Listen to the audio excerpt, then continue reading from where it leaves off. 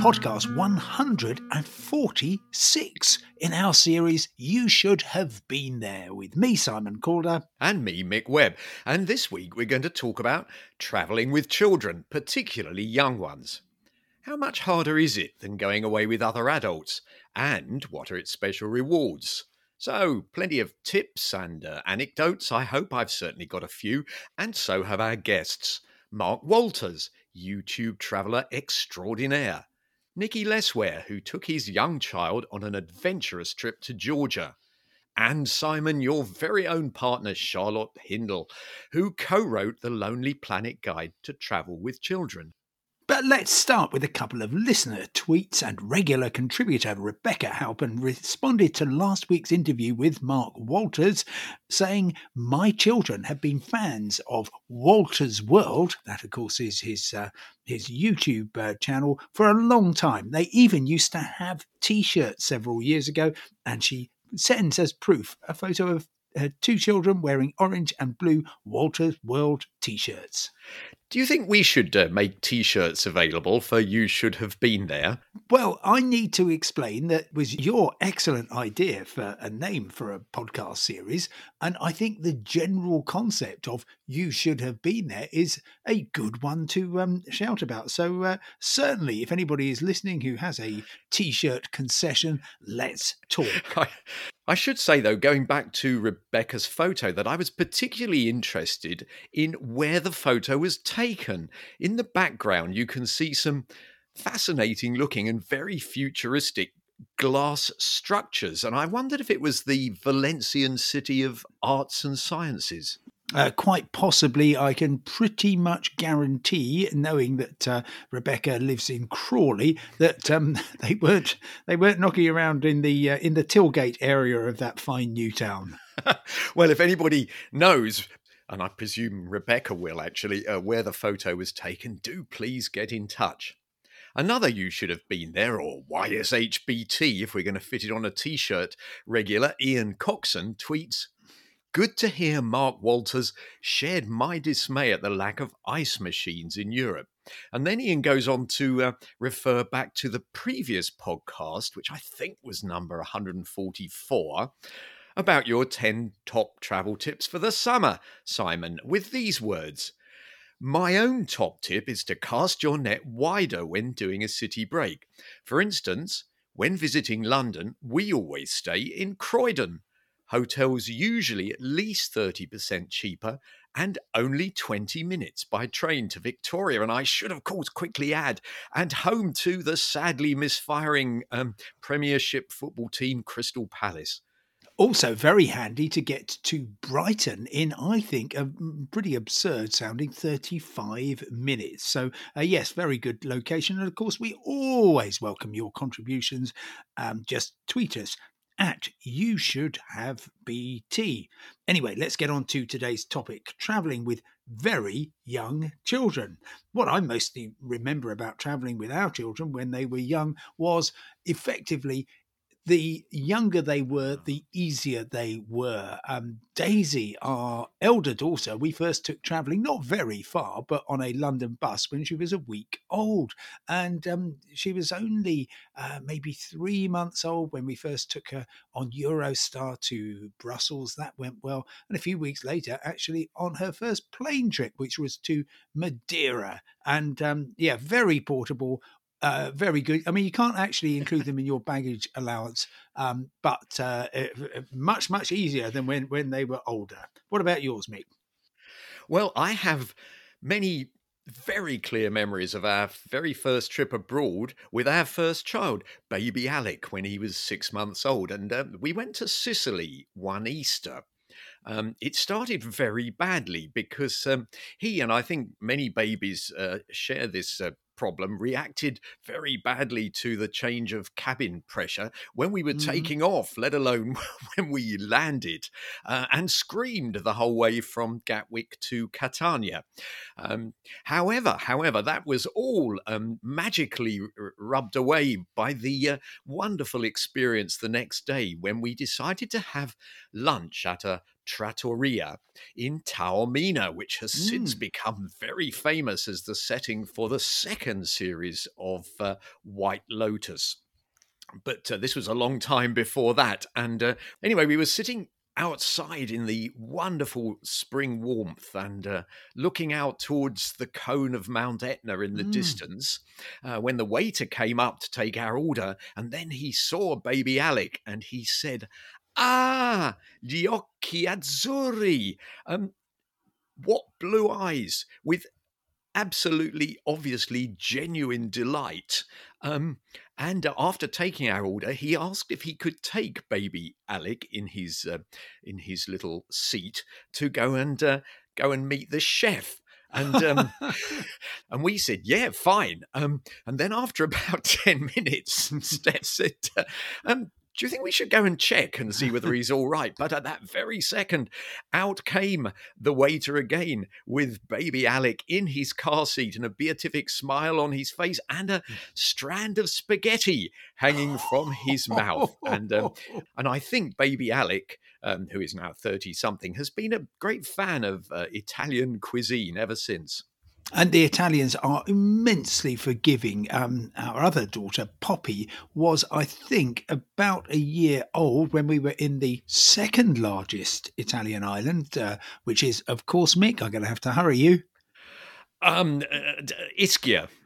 No, but you're in sort of. I would go west quite a bit, and just south of Corsica, not far at all. Oh, of course, Sardinia. Silly me. Yes.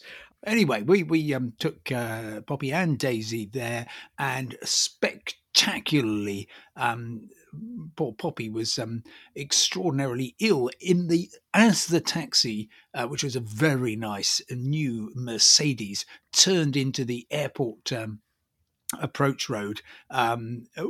She was suddenly unable to cope with the journey, and that got very, very messy. And the guy simply didn't mind at all, even though his beautiful car had been ruined and now reeked of, you can imagine.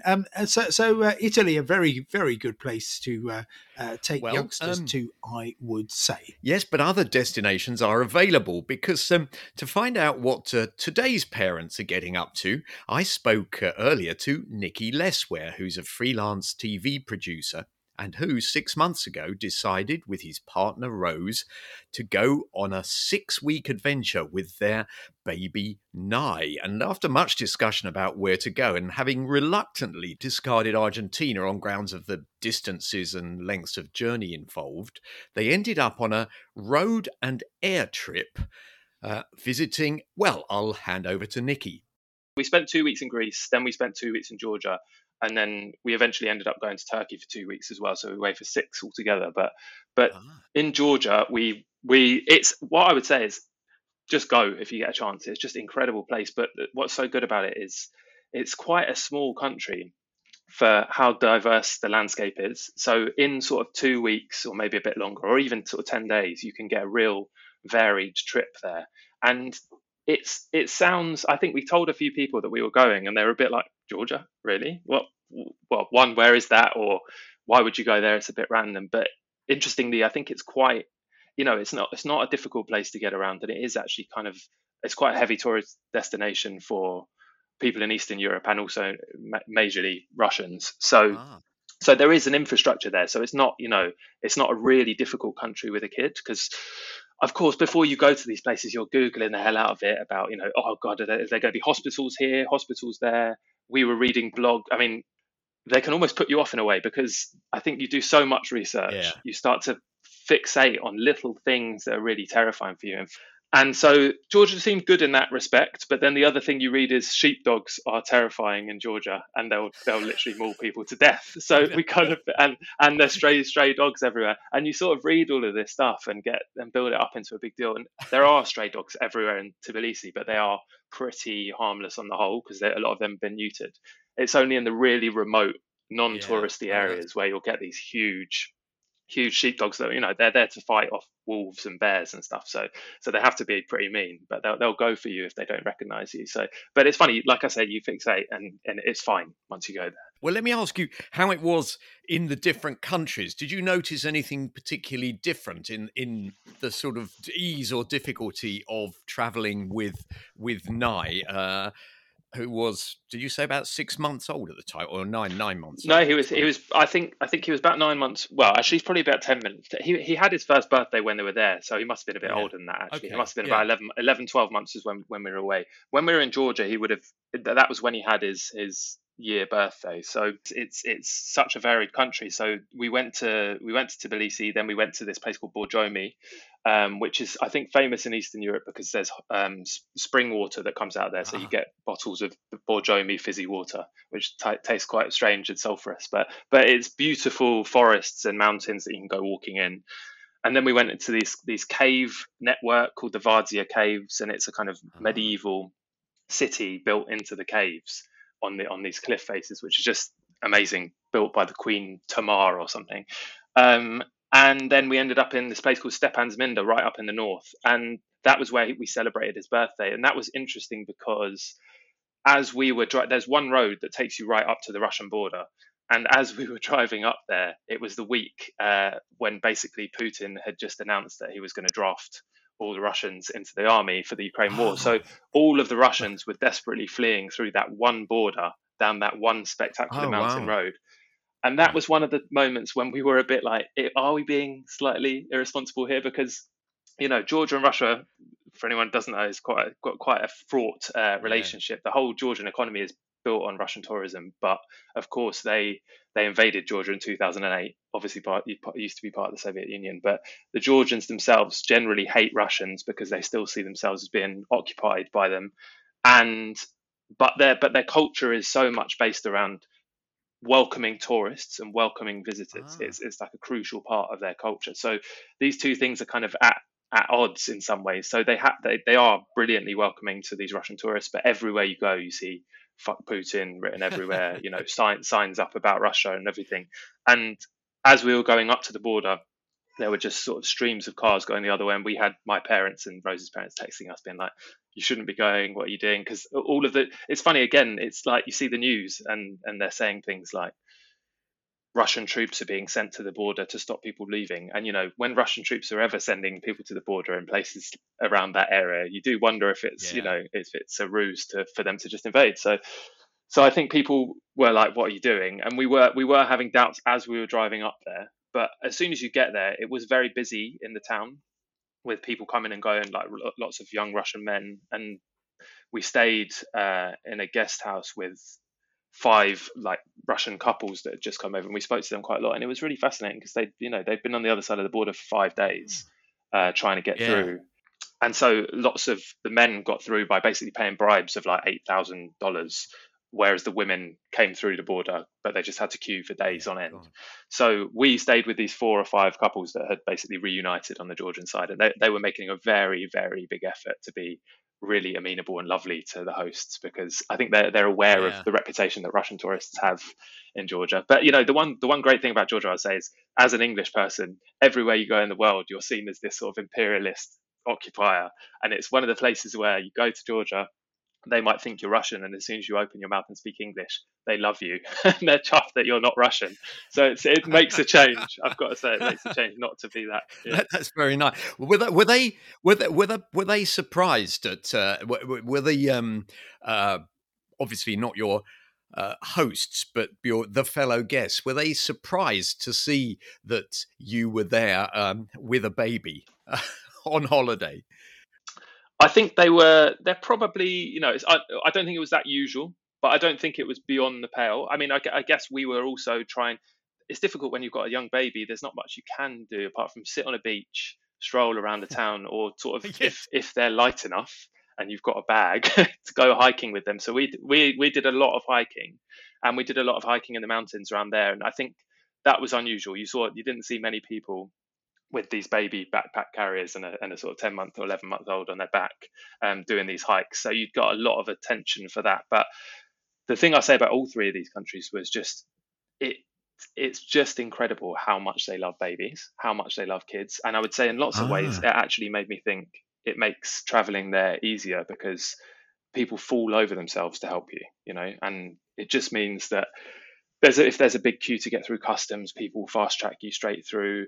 You're sitting in a restaurant and the waiters will come and pick up the baby off you and start playing with them with you. And it's really sweet. And they'll come and give him a kiss on his cheek, give him little fruit and all this sort of stuff. And we came back afterwards, and it really made me sort of sad that in Britain we're sort of so reticent to be nice to other people's young kids, because I guess you'd probably get accused of being a pedo or something if you went off and started playing with someone else's kid, which is understandable. But it's quite sad that British reticence, because they're just so effusive in their love for these kids, and it's really lovely. Was that true of all?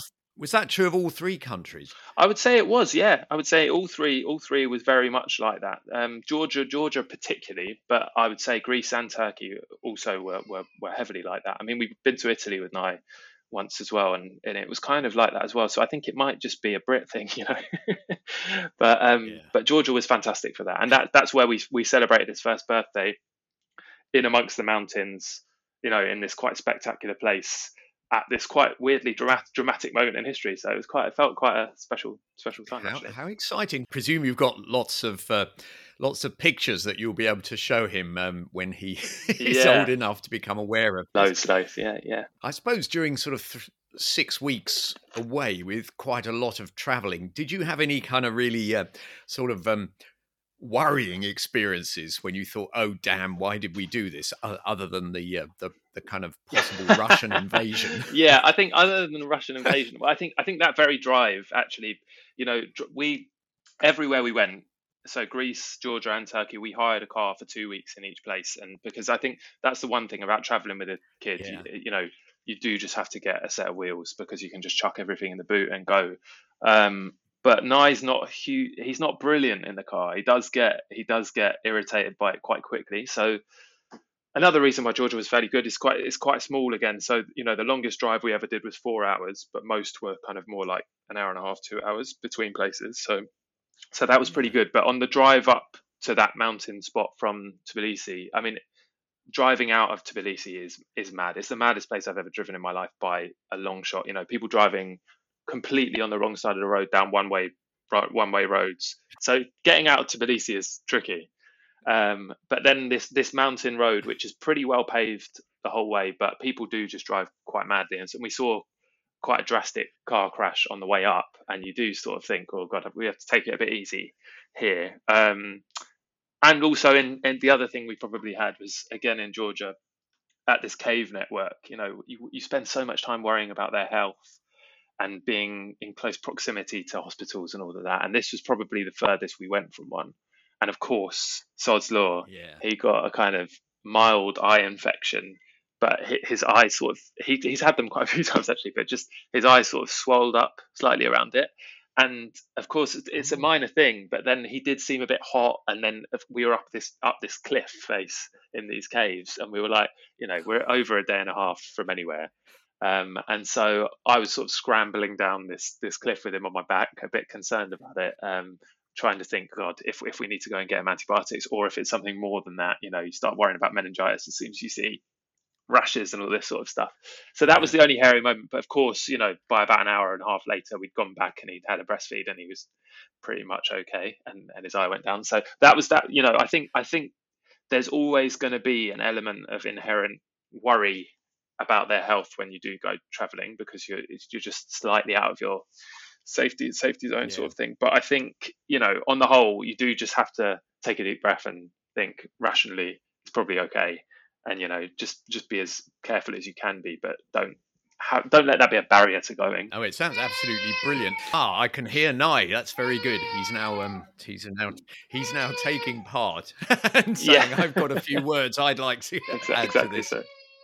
Well, don't be afraid to go for it, is Nicky Lesware's message. And he did also say that baby Nye became very partial to Georgia's dumplings while he was there. And I must say, the idea of visiting Georgia with or without my children is very high on my agenda. Well, last week we heard from Mark Walters of Walters World, and after our interview, we asked him for his tips about travelling with young children. Here's his top 3. So one thing I think is really important when you're going to travel with your kids is you got to get them involved before you go, because surprising them with hey, we're going to go for the next 2 weeks to Spain. Little kids don't like that. They like the routine. So if you've been talking about this beforehand, having them try some of the foods before they go, that's going to make it a lot easier for them to adjust when you get there. Because if they've never seen jamon before, they're going to freak out when they see it. But if you've had it at home, they've seen it. And therefore, it's something they can't say, I don't know what this is. And as anybody that has kids knows, the first time is always a disaster when you have kids try stuff, but the second time they've at least seen it. That's one thing. Another thing, if you're taking them to destinations, look for cartoons, especially for little kids.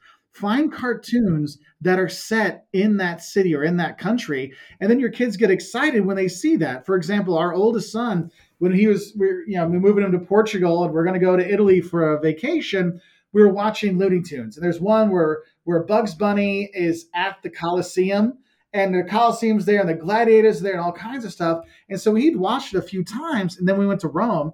And I remember he was like 3 years old. And when he looked and he saw the Colosseum, he was like, it's Bugs Bunny's house. And he was so pumped about it. And he's like, I wanted to go there. I told you I wanted to go there. And so he kind of owned it. So we're going around the Colosseum. He's like, yeah, this is the Colosseum. I chose this one. Another thing I think is important, if you've got really little ones, don't be afraid to take your car seat and get a seat for them on the plane, and make sure your car seat is allowed on the plane, and have them have a seat in there, because they will be a lot more comfortable in their car seat on the plane than they will in a normal plane seat.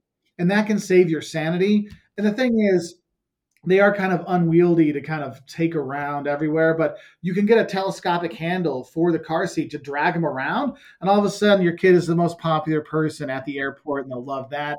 And it's easy to pop them into a taxi if you need to with that as well, because some countries don't let you take kids in a taxi unless there's a car seat, and not every taxi carries a car seat. So something to kind of think about. Helpful stuff from Mark Walters, and Nikki Lesware's top tip was also make sure you take the car seat with you. Time now to introduce an actual real expert. This is Charlotte Hindle, who's co-author of Travel with Children, published by Lonely Planet. Now, Nikki gave a very upbeat account of his travels to Georgia and Turkey and Greece with a very young child, but presumably there's so many extra challenges that the short answer to the question, what's the best thing to do with very young children, is not to travel with them. Yes. Hi, Mick. Hi, Simon. And I would completely disagree with that statement. My children are now nearly 20 and 23, and I think one of the best times to travel with them was when they were really young. I mean, like completely really young. We know that they are inexpensive. They sleep a lot. They're very happy just to be with you. They're terribly easy to carry around, either in the sling or, in the buggy. So I think it's a really good time to travel, when children are young. When it gets difficult, I suppose, when they're crawling. I mean, I remember being really sort of obsessed by hotel rooms, and knowing that often they're really not really cleaned to a super huge standard, even the expensive ones. So you would still find things on the floor, particularly under the bed, which young children could get hold of. So that includes pills, toenails. Oh, I know. no. I know. Oh, Charlotte. I don't know, sort of buttons and like anything that a young child could grab and then put into their mouth. So I definitely think that's something to watch for. And the other thing to watch for is balconies. So I really remember in Spain, in Santander, sort of going into a room and thinking, oh gosh, this looks completely lovely. And then realizing that we would never be able to go out on the balcony because it was just railings. So you do, obviously you're always thinking one step ahead. and you need to think about your equipment, your buggy, your sling. You need to think about immunizations. It's not super great to go traveling with young children until they've had their immunizations. And then malarial areas. I mean, we were very careful about the places that we went to. And we didn't go to any malarial areas until the children were 10. When they get a bit older, the challenges are different, aren't they? And I know that, Charlotte, you and Simon don't tend to travel in cars as much as I do, but I'm sure you've had that long journey in car experience with younger children, with children who are, I don't know, 8, 9, 10, that kind of thing, with the perennial question, when are we going to get there? Well, I think I remember a real turning point in terms of travel with children, and it was a little bit earlier than that. And it's when the children start having views. I know, and I remember being in Naples, actually, and that was like the first time. So we were, and Daisy, we were looking around some type of site, and then we were going to go on to another one, and we talked about that, and Daisy said, I don't want to go there.